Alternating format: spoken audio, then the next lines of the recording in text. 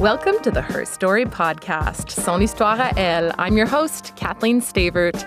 Son Histoire à Elle est un balado bilingue qui met en valeur non seulement le succès des femmes du Québec, mais qui souligne leurs pratiques et leur vie de tous les jours. I'll be talking with creative, successful, and game-changing women who are inspiring and relatable in the ordinary and extraordinary lives they lead. Thank you so much for tuning in. Enjoy.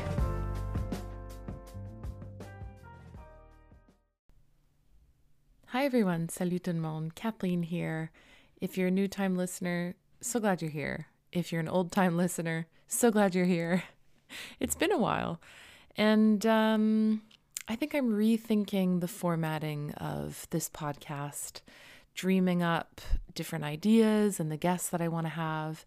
And if you've been a long-time listener, or if this is your first time listening to the podcast, I would so appreciate if you reviewed, left a comment, left a star. It makes these little independent podcasts much easier for the greater public to find. That would be a huge gift for me. And a year into this pandemic, we look ahead and we realize that there's still a long way to go. And I can't help to think about the frontline workers and how much they've been carrying on their shoulders. And if you're anything like me, you've been curious about how they've been coping and how they've been continuing on. I've wondered a lot myself about the situation in long-term care homes and wonder how bad it actually is. Well, this month, Melissa Carter joins me on the podcast. She stepped up to the Quebec government's call to train new PABs, or personal support workers, in a very short period of time. Melissa talks about her experience working in these homes, and her experience and stories literally brought me to tears. Her strength amazes me. So sit back and take this one in. After listening back to our episode, I am in deep gratitude to Melissa and everyone who's out there doing their best to ease and lessen the blow of COVID-19. Wear a mask, wash your hands, respect the rules, and stay safe, everyone. Peace.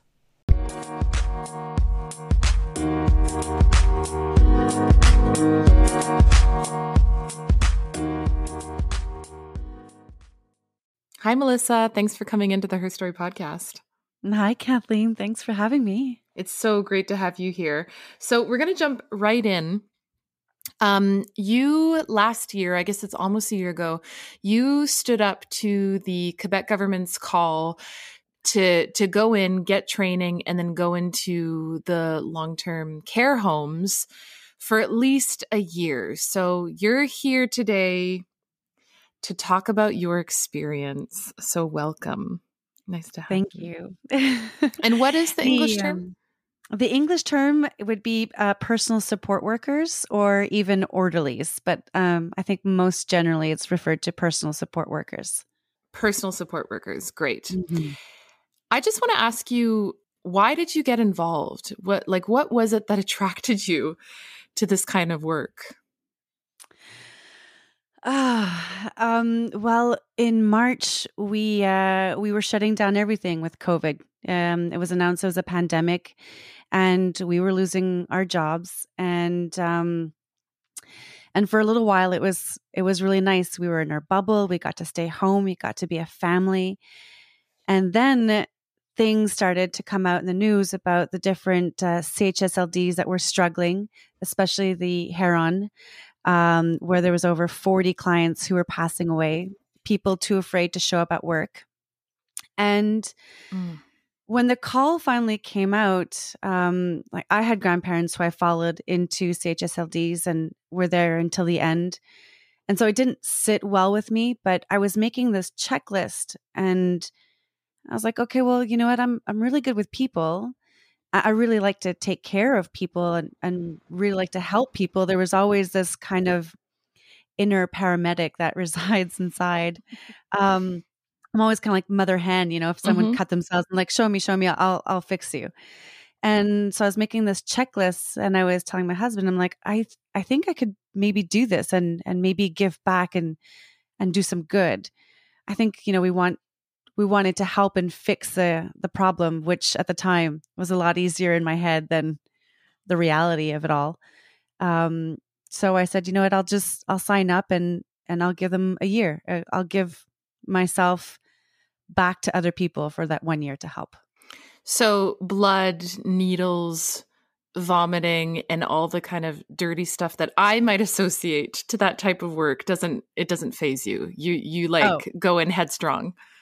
Go in headstrong. I think at the beginning, I'll admit, like I think that the hardest hurdle at the beginning, which is, you expect it, but would probably be the sense of smells that happen. Yeah.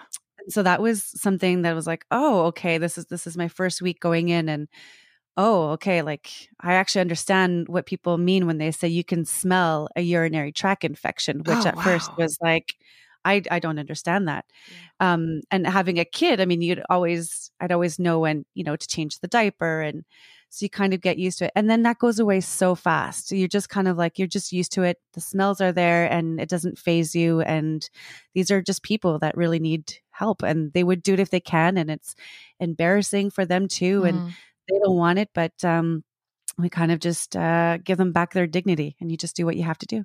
And who are the residents? Like, what's the sort of typical resident that's in the home that you're working in? Anywhere in long-term care homes, they would require to have assistance for at least 3 to 4 hours a day. That would make them candidates for long-term care. The CHSLD that I work in, we have different units. So we have the Alzheimer unit, which you have to be able to walk. So the moment you need a walker or a wheelchair, you're going to be taken out of that wing. We also have the elderly who can no longer take care of themselves or feed themselves. And we also have a rehabilitation center attached to our building as well. So we are known for a stroke unit. So a lot of the strokes that happen, Pierre Boucher Hospital will send us their clients or anyone in motorcycle accidents, car accidents, loss of limbs will come to our center, readapt, and they will usually go home. So the goal is to go home for the people in rehab. So the people in rehab, the goal is to go home, and the elderly that you're talking about, they're basically in their home until the end of their days, pretty much. Is that correct? Yes. Yeah. Yes. It's usually a step after. Most people will tend to go into a residence. They'll sell their house. They want to downsize. They go into residence. They have a community. They get to do their activities.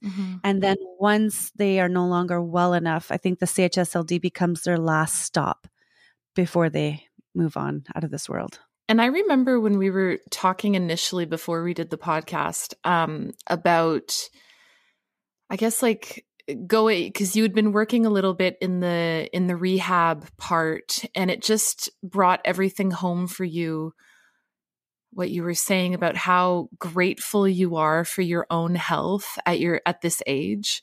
Because you were saying how many young people were in the stroke unit and you weren't even sure if they would ever be able to speak again. Can you just talk a little bit more about the effect that working in that part of the care affected you? Absolutely. I think if there's anything I'm taking away from all of this experience is, life is so short and you don't know what is going to be handed to you. And I've sat and I've listened to some stories where my heart just breaks. Oh my God. That these people, especially the elderly, they've lived these long lives and it hasn't always been a happy life.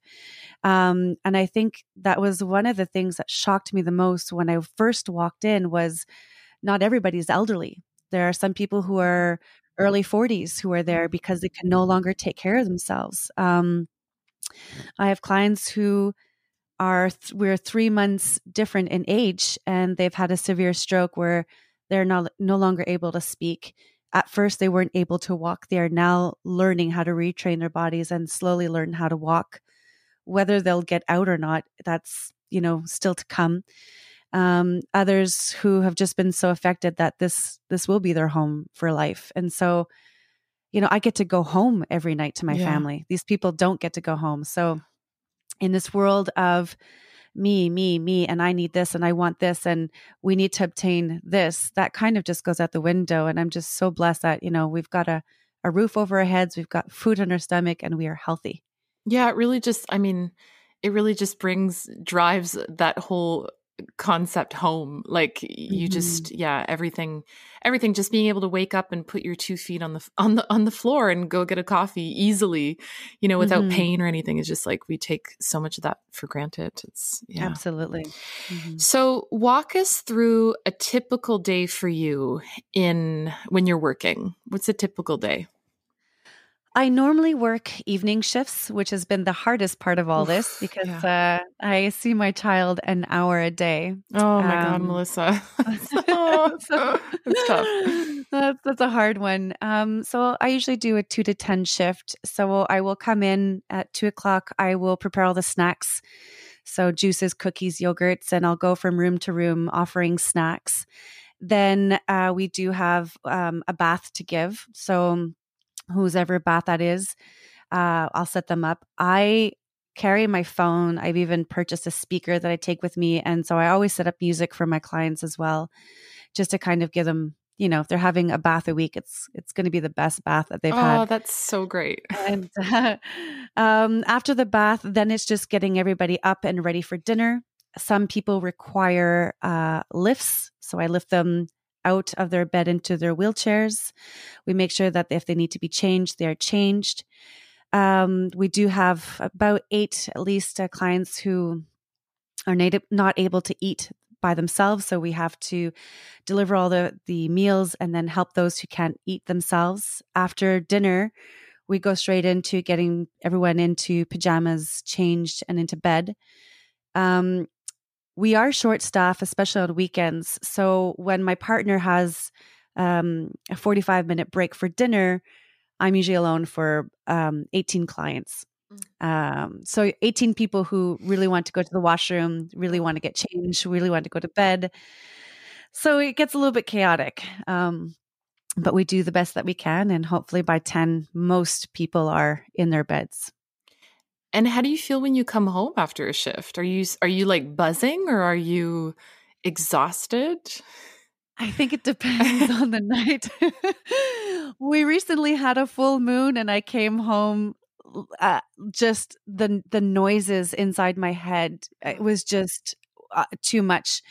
And I came home and I had to kind of just vent and get everything off my chest and do a quick yoga session to kind of, erase the day. Mhm. There Yeah, are and that days where full moon was powerful. The one that it, just I was feeling the vibes for sure.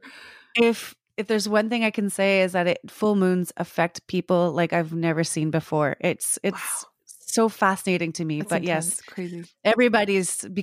they become troublemakers. Fun, lovable troublemakers. Yeah. But yes, there are moments I come home really happy about my day, that I've had this incredible moment, or I got to see something so beautiful, so unexpected. And I come home, just wow, I feel good that I was able to see that, or I was able to give someone some happiness. And there are moments like last night where I came home and I crumbled in my husband's arms and I just sobbed because I had lost a client that I became attached with, Mhm. who passed away very suddenly. Mm. And I was also taking care of another woman who was talking to me about her experience with loss, how she had 2 children who both died in very horrific ways at different ages. And as a parent, I can't even imagine what that must be like. And Mhm. for her to lose two, um, I think as an empath, it just kind of destroyed me last night. Oh my goodness, I can But imagine. today's a new day, and you try to move forward. What is there one thing that's in your memory as being really positive where you come home and like you said, and you're just like, wow, I can't believe I was able to witness that. Is there something that jumps out at you right now? It was just a tender moment. It was in the Alzheimer's unit, and most of my Alzheimer's patients, not all of them, but most of them are not able to really speak or communicate the way that we would normally communicate. And I have a gentleman who was sitting down, just staring out the window, and another gentleman coming up to him, and he doesn't speak at all. He's completely aphasic, and he just stood there. And I watched them, and both of their hands just raised to meet one another. their hands connected, and they just held each other's hands for 5 minutes. One never taking his gaze away from the window, and the other one was just staring down, just standing still, standing next to him. And I just thought this was two men who couldn't speak. And I just felt like they just needed to just have human connection for a second, human contact. And it was just so tender and loving. And I was just in awe of that moment. Oh my God, It was, Melissa. yeah, it was really special. It was really, really special. I was so happy to witness that. You I've can't never seen. you can't see me right now, but I'm having trouble keeping it together. That is just like I have tears down my face and snot down my nose. That is just like, whew, that is just such a beautiful image. I can't even like, oh my goodness, I'm a wreck. That's wow. Thank you for sharing that because that's wow. Like when you think Yeah, about little moments, that's I mean that's such a huge powerful moment, and like you say, two men. two Yeah, men yeah, not able to speak at all to each other. Yeah, it's just and feeling the I presence. feeling the presence, and I see them. And now that I've witnessed that moment, I kind of watch out for more. Maybe I pay attention to it, and one will constantly go over and just kind of. It's like they just check in with each other. Like, are you okay? It's really something sweet when we lose all communication and we lose our ability to be present in any moment. That what your body is still capable of showing another human being is. Yeah, it was really special. Yeah, that's really like a lesson in the energy that we share between each other and what we're giving off, the type of energy that we give off, and the power that we have within us, and it's like it being palpable, and that it really does make a difference. That's just like, Hmm. oh my God, I still have tears. um okay. Keep it together. So we hear so many stories on the news about terrible conditions, like heartbreaking situations, of what's going on in the long-term care homes. And in your experience, like, is it really that bad? Or have you had any moments where you just wanted to throw in the towel and give up? Oh, I think the only time I've ever maybe wanted to give up, and it was a fleeting moment, and it isn't the conditions or the residents. It was maybe just because of the older personal support workers. Sometimes they've been there for so long. I think some of them have lost their compassion for their job, and I don't think anyone should be in a job where they're miserable. If you're miserable in your job, you should just leave because it just brings in so much negative energy. I think that's the only thing. Our conditions at our center are very. I mean, our clients are very well taken care of. They're fed. They're hydrated. I think the problem was just a lack of staff, a lack of people working in this field, and the conditions aren't easy as well. We're bound to work one weekend out of two. We don't get 2 days off per week that like everybody else does. So I think the working conditions around the job make it more difficult. The job itself, I find it very special. I'm usually too busy to think about anything else. You just kind of go, go, go, go, go until you're done. Um, I personally, it's sad because I do a good job and I bring a lot of love. At the same time, I hope my parents will never have to see the Mm, inside of a CHSLD. We've been there with our grandparents, and now I've been on the other side, and mhm, it's not a life. mm. I think about, we euthanize our animals when they're in pain or when they're not Yeah. well enough anymore. And here we just allow the people to keep going as far as they can until they're done. And sometimes I'm just, you know, it's just it's a little sad to see, but Yeah. yeah. Are you in the same care home that you've been since the beginning, since last June or July or last summer? I did my summer stage in another care home. And once I completed my stage and passed the course, which was a 3-month course, then I got hired and they sent me to another facility closer to home. And that's the one that you've been in for the Since entire time. September. Okay. Yes. Okay. And what was the training like? Like, do you feel like 3 months is sufficient to be able to, essentially, you're not doing open heart surgery, but you are there on the day to day. Like, you're attending to people's basic needs, and their needs are Mhm. profound. So, like, coming out of the training, did you feel equipped? I felt I had the tools and then I just needed to know how to apply them better. And I think that comes on the field. You have to do I look back actually, my very first time walking into a center after school and you're learning about it. And it's already hard enough to do something completely different off track, at the age of 40 and say, okay, I'm going to do this for the year. And Mm. I got the knowledge, and then when I stepped into my first home, I was like, "Oh boy, school and reality are very far from each other."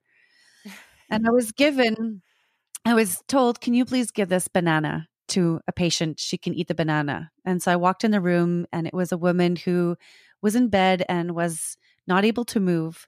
Um, and so I unpeel the banana, and I'm like, "Are you sure I'm supposed to give this banana?" And I'm trying to put it towards her mouth for her to take a bite.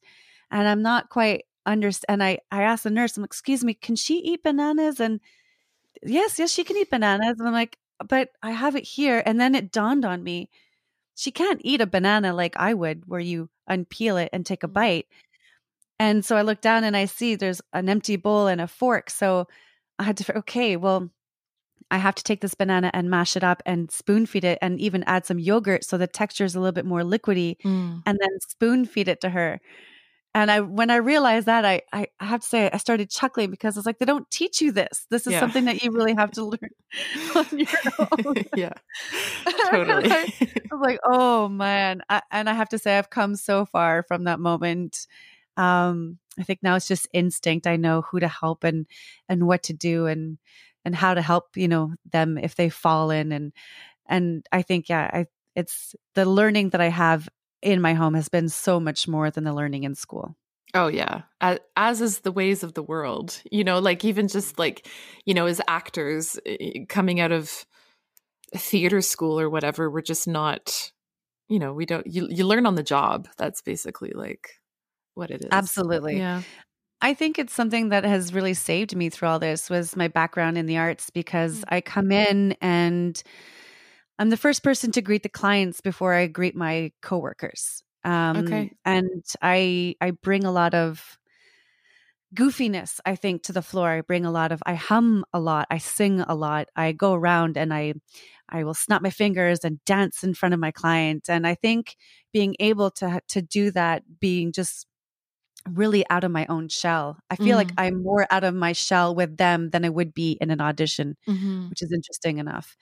Um, but I Yeah, think that's what totally. kind of saved me throughout all this. That's a Oh yes, really I recite lines. If I have an auditions, they're my, I will practice in front of them. That's amazing. That's a really great observation. Like it's not just about, reading your audience and what do they need and how do they need it and like how do they need to eat the banana, but it's also just like you say, being out of your shell and dégourdi and Hmm. bringing and also knowing the power of art, like you say, bringing in music. And I mean, I'm sure that's not a natural thing that comes to everybody. That's that sort of, intuition on what to No, do. and the power of music has been an incredible tool for me. It's something that in the kitchen when they're all eating, it's very quiet, and it's a bit too quiet. So I started bringing in the music. So we put on different musics, and I'm actually learning or hearing more older French Quebec music and Mm. singing along with it than I had.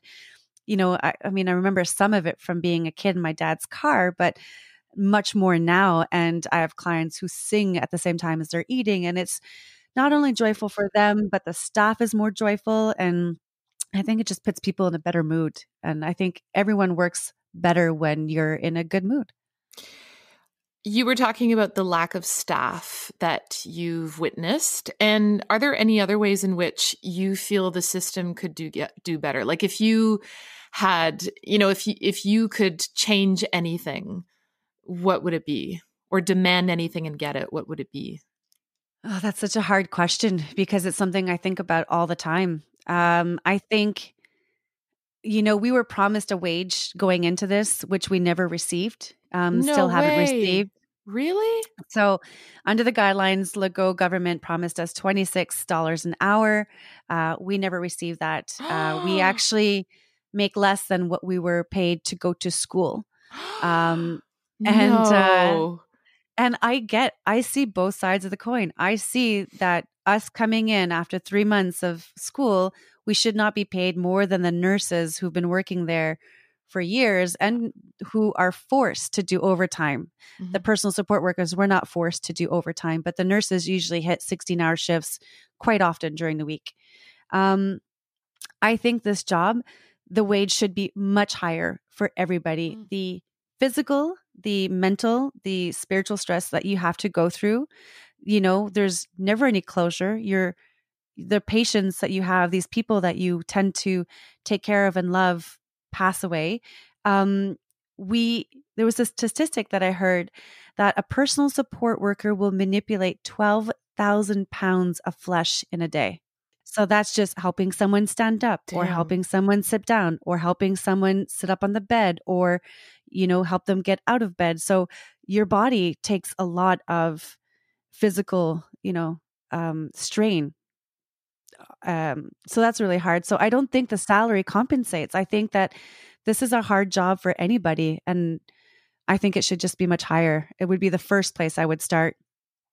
I keep trying to find other ideas. I don't know. We need more. We need more hands-on, I think, is what people need. We just need more people. So that was a really great segue into what my next question was. And I want to know about the emotional and physical toll or effects that it's been having on you in your personal life. It's been this up and down kind of road. The very beginning, I didn't even see the stress of going to school and starting this journey. And I had gained almost 20 pounds at the beginning of this. Mm. Um, and that was surprising in the sense because I think I was just, you have so many emotions and Yeah, I totally. think they go well with burgers, I guess. I don't Yeah. know. Oh, emotions always go well with fries and burgers and beer. um, Best friends. when I started this, I also, I have a 6-year-old now at home, but in October, I found out I was pregnant and I had to work my shift for the weekend. And during the shifts, I had a miscarriage and we were so few people on shift that I couldn't leave the Oh elderly my people goodness. um unattended. Like you just can't. And so the Saturday and Sunday I just continued working. And then on Monday morning before my shift, I went and got checked at the hospital, and we had the miscarriage. And so it was just kind of like, you don't really have time to process this. You don't have time to even just go home and take care of yourself Yeah. because there's a need to take care of other people. And so that's what happens. You kind of put everyone else before your own sanity. And I think that took a toll. Melissa, I'm so sorry to hear about that. That must have been Thank you. really devastating. It it was hard because I compartmentalize and I think I sweep things a lot under the rug and then it'll bubble up at other times. And Is that something that you do naturally, or is it when you're busy and in a sort of like high stress environment? I think it's something that I do naturally. But if I'm busy and I tend to maybe be always busy, so I don't necessarily feel other things, I don't take the time to really process it. And then Hmm. sometimes it comes up and I'll be like, oh, right. That Hmm. was a hard moment. And then I have Yeah. to kind of acknowledge it and maybe, acknowledge it out loud. I think a lot of people are, in my family anyways, we're kind of, you just kind of keep those things to yourself, Hmm. and I think that hinders more than it helps. So, Well, I'm really glad that you talk about it because I think we need to talk, this is kind of off the topic of our podcast, but it all really goes together. Um Miscarriage is so common, and I've had so many friends and even women come onto the podcast who've had miscarriages at work as well, and it's one of those things that like women are conditioned to, like you say, just sweep it under the rug because Mm-hmm. we don't talk about it, because whatever judgment or conditioning there is around it, we have to continue on in this like capitalist system that we've got going, and keep going. Mm-hmm. And in your case, you're caring for people who can't care for themselves. So I guess it's like, I guess Mm-hmm. it probably felt like the most natural thing to do. Like, well, I can get on with things, but other people can't. So I might as well just get on with it. But you still carry Absolutely. that, you still carry that grief. So, but I Mm-hmm. really appreciate you sharing that because, you know, all the opportunities that we have to talk about miscarriage and pregnancy and, what we have to deal with is great. But no, but it's, yeah, I can imagine that must have been pretty heavy for you. It's been an interesting year, No it's shit. been like, No yeah. shit. And then we get these, thank you for the government. They've added a prime for us for COVID. So if you show up to all of your shifts on time, they'll give you an allotted amount for the month. But if you don't show up to your shift on time, or you miss a day because your child is sick, or your child needs to self isolate from school, or you're unwell, you lose the entire prime for that month. Oh, And wow. Yeah. it's costly. It's $1,000. Yeah. And so I see a lot of people sometimes just saying like, you just got to fight through this because that extra $1,000 is going to be able to help, especially if your spouse has lost their job during Mm-hmm. this time, Yeah. So it's this kind of weird thank you, but it comes with almost like impunitance, Yeah. like Yeah. It's a double-edged sword in a way, or it's a like double-edged yeah. sword. Yeah. So you've been still booking acting work, which is amazing. Like I'm just like, when I see what you've been up to, and just hearing about your experience of what you've been going through, congratulations. That's really great. And how do you manage that? How do you make that, like, how do you juggle that? Like, I just, I think about myself, busy. I'm busy, but in very different ways than you are. And when an audition comes through, as you know, you kind of have to drop everything and do the audition, because sometimes you have to submit it for the next day at 10 a.m. and it's 5 p.m. already. And you just kind of got to do it, and you want to do it well because you want to book the work. So it's kind of like this cycle that actors go through, and we accept it because it's part of the job. Absolutely. But when you're in this high stress, high stakes care mode and you have to do it, you come home from work, you do the audition. I mean, how do you manage that and still manage to book work? Well done. Thank you. 2019 wasn't very kind to me in the booking. So when I made a decision to come into this, I was, I really said, okay, well, we lost our jobs, and the acting community, I was so worried because I said, I don't know when this is going to be able to come back. Mhm. And I said, I think there'll always be room for people in healthcare. So I took the job, and I was terrified. I was terrified because I felt if I took this job, it would mean that I wouldn't be an actor anymore. Mhm. And I'm an actor first, and it's where my heart is fulfilled when I get to do something creative and be on set. And I'm so grateful for any little moment that comes along that I can be a part of that.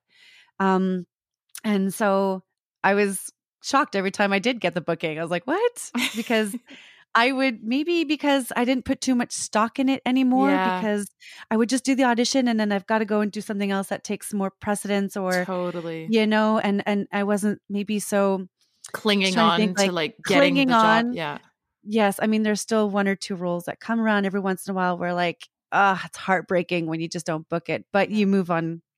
And so I was able to do these negotiate days off as well for work. So I tend to pick up days where that weekend I'm supposed to have off. I'll now work just so I can shoot a commercial during the week. I don't really sleep more than 6 hours. I have a kid who's up at 6:30 and I'm usually in bed by midnight, Wow. 12:30. Wow. So it's the most that I'll get to sleep. And if I have an audition, the sides are with me at work. So my Mhm. breaks, or when my clients are sleeping, or when I'm brushing their dentures at the in in their bedrooms. It's the weirdest thing, but I have the mirror and their dentures in my hand, and for some reason all my lines seem to come out then, and Oh, that's I usually get, amazing. what are you saying? Rehearsing in action for sure. um rehearsing an action. I was just recently given a compliment saying my work has become more layered and more Mm, grounded. mm, And they were just think maybe it's because of this job. And I think it's just easier to maybe tap into the emotions because of all the things that I see, and the good moments and the sad moments, and the fact that these moments are just so, you know, I'm trying to find the right word for that. Fragile, you know? yeah. So Yeah. I don't know. Yeah, it might actually make you more vulnerable and open to channeling that in some Hmm. ways. And I also think that like the sort of lâcher prise, the surrendering when you're just so busy, you're just like, well, I'll just do this audition, I'll do the best, and then I have to move on to the next thing. I don't have time to dwell on it. And I think also having another salary coming in can also be, as a bit of a comfort. So you're not like resting every single expectation of paying rent and covering your baseline with like on booking a gig. So I think a lot of that Absolutely. has to do with it. Yeah. So if someone was interested in kind of picking up the work that you're doing, what would you warn someone about, or what would you tell them, or any piece of advice that you would give them? Oh, I think that, the relationships that they create with the people that they take care of. I found it to be extraordinary of how fast you can become attached to someone, Hmm. um, very quickly.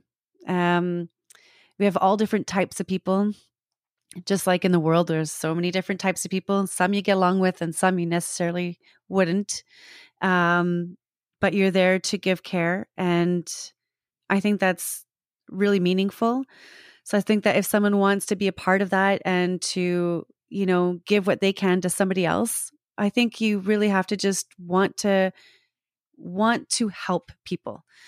I think the system around all that is the one thing that desperately needs to change. So I think you can get boggled down by that, of the forced hours, the not eligible necessarily for the vacation time that you want because everything is based on seniority, Mm. not getting job postings that you may feel that you're perfect for because of seniority. Everything comes down to a number. And that's the hardest part. I've never felt more like a number in the system. At work, they know me as the girl with the blue eyes.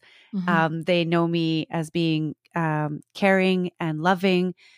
And everything else, if I call, it's, hi, I'm 53954. Hi, that's my number. And, even with the higher ups, they don't, they hire you for a job posting, but they don't even get to know who you are. You're just that number on the piece of paper. And that could be really hard to deal with sometimes, feeling Mm-hmm. that way. Mm. I think everyone wants to hear, hey, you're doing a really good job and we appreciate you doing this. And that doesn't get said very much in Right. care homes. What are you doing at the moment to look after yourself? I have started yoga, and if you knew me, you know that I would beat I was just someone who preferred a punching bag. Uh-huh. I was not the yoga person. I felt maybe sometimes it was just so out of my element, Mm-hmm. and I realize I am busy, and my husband will keep saying it. He's like, you're always everywhere. You're just scattered. You just do everything. You don't take any time for yourself. And I said, fine. And I always had back issues and problems with my shoulders. And I'm in my early 40s now. So, we're climbing up there. And I was like, okay, I'm going to start taking better care of myself. And so I started this yoga with Adriene Mm-hmm. online. And I started with day one. And today is day 98, and I have not missed a single day in Right on. 98 days. Wow. Wow. Good for Yes. you. And there are days where I come home and it is the last thing that I want to do. And I regret not doing it earlier in the day. And I fight against it and I come up with all these excuses not to do it. And then I do it. And then it just kind of takes a moment to just be with myself and forget about all the negativity or the sadness that I just went through and remind myself to breathe. And I feel so much better because of that. Yeah, totally. I mean, that's impressive, inspiring, and kind of puts me in my little corner because even as a yoga teacher, I don't think I've ever done 90 days. 98. 98 days. 98 days. Wow. You got to have a celebration in 2 days. You know what? I was like, if I know myself very well, Yeah. and I never, ever thought that would be something I would say. That's great. Yeah. I mean, yeah, I totally can connect with the healing powers of yoga, definitely. And and it's usually when you fight against it the most, that's when you need it the most. And I think that's the only thing that I do for myself. The rest of the time, Wow. I'm just too busy. Yeah. Well, at least that's that one thing, and it is really powerful. It does, it does have an effect.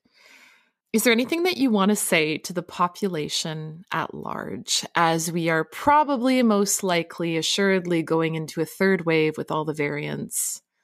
We know that COVID is real, but I'm sure for people that that are on the front line of healthcare, know that it's all too real in some devastating ways. Is there anything that you want to say about that to people? Oh, I think it comes down to just about, you can have your opinions about it, but when you're with other people, to be smart about it. We wear masks all day long. So I spend at least 9 hours a day in a mask daily. And when we have anyone who has a fever or they are new to our center because they've come from a hospital, they have to self-isolate in their room for 14 days. And it's just not my rehabilitation people who are maybe a little bit younger and who have all their faculties, but it is the elderly who don't always have their faculties and who don't have the mobility and who are left to be alone in their room for 14 days. And that is hard. We have people that come in sometimes to visit their families and they would like to speak to their parents, and they have a tendency to just lower their mask. And even that is become problematic because they leave. And we've had numerous cases already where we found out that person who visited got COVID. We even have one this week where now that person had COVID and we don't know if it's a variant or not. So not only do I have my mask, my goggles, my gown, my gloves, now I have to have a different mask. I also have to have a visor. We have to take extra precaution. And it becomes so much harder when we have all this protective gear that we have to set up and wear into each room. And then you have that person who is also in their room, new to the center, and a person comes in wearing all this gear, and they're not allowed to leave. So I think if we can just be more mindful that maybe you don't agree with the rules and regulations, but they're there for a reason. And it would make our jobs easier if everyone kept to their bubbles, if they didn't keep to their bubbles, then just at least wear a mask, to protect themselves and to, if we want to get out of this lockdown, then just follow the rules and let's just do it properly the first time around. And then we don't have to come back to this. I heard a really great analogy on the radio the other day. The epidemiologist was comparing this whole COVID saga to a 3-part action movie, and how the hero, us, the population, we're in the 3rd act of the action movie, and the battle is maybe not as big, but everyone's the hero is tired, the hero is exhausted, but the hero has to keep on going and keep on using the same weapons and keep on fighting in the same way and the same strength just to get through. I thought that was really, it was really appropriate to the moment. Just kind of I would agree. Getting through. Yeah, and have these variants are just creating different paths. It's one thing to deal with the COVID, but these ones are just making it a little bit more complicated. Have you been vaccinated? I did. I got my first vaccination on the 24th of December. And because of the rules and regulations in Canada and the lack of vaccines, they want to get as many people vaccinated first before they hand out the second doses. So my second dose will be next week, April 16th, which would be almost just shy of 4 months between my first and second. That's great. Yeah. So Melissa, this contract, like you had to commit a year essentially, and we're coming up to a year, like in the summer. What's next for you? Are you going to continue on? What are you thinking is next for you? That's so hard. I would like a break first. No shit. I've had four days off in a row since June 15th, 2020 is what I've had. Wow. And this summer, I'm actually going to be working a 7/7. So I'll be doing 7 days on and 7 days off for 10 weeks. Okay. So that's going to be a little bit tough, but rewarding the following week. I really enjoy helping people. I think I would definitely need to be on a different shift. I would need to see my child more because I feel like all my good work and all the love that I have given to others came at her expense of just not being present at home. Mm-hmm. And she's, very well taken care of with, Papa and that's it. But I find it very hard to not see her. There's so many different branches. So I think I would want to just complete this course just to have all the credits so I can go anywhere. I would like to work in the hospitals. I've been applying to some job postings there to work at the emergency or neurology or cardio. I think it's a fast-paced environment, so I would like to know what that's like. I think maybe further down the road, I've always had this pipe dream of owning a bed and breakfast with a bit of land and having a donkey was like the dream of the dream.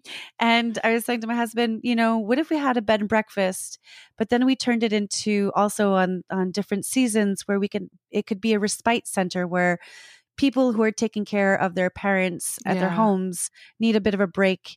They can come and, drop them off and we would take care of them while they got away for a week and they came back for them. So I think there's a need for that too. I think the way that COVID cracked open our healthcare system, we saw all the faults going into this where people do want to keep their parents at home as long as possible.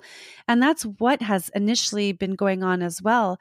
When we get our clients into CHSLDs, it's because, they're much further along and they need more care because they were being taken care of at home. But there's different factors that go into it. Some people have young children. Some people have parents with dementia or Alzheimer's, which could be dangerous because they can wander, leave the house during the evenings. They could leave a stove on. A lot of people tend to have stairs in their homes. So the mobility, it's, the elderly tend to fall a lot. And a fractured hip could potentially kill an elderly person. So that's why they do come to us for more security and safety.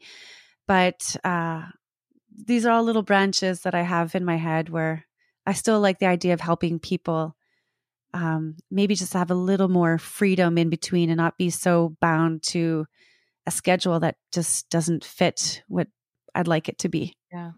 I just wanted to say thank you on behalf of everyone listening to this podcast and, your friends and your community. Thank you so much for the work that you're doing.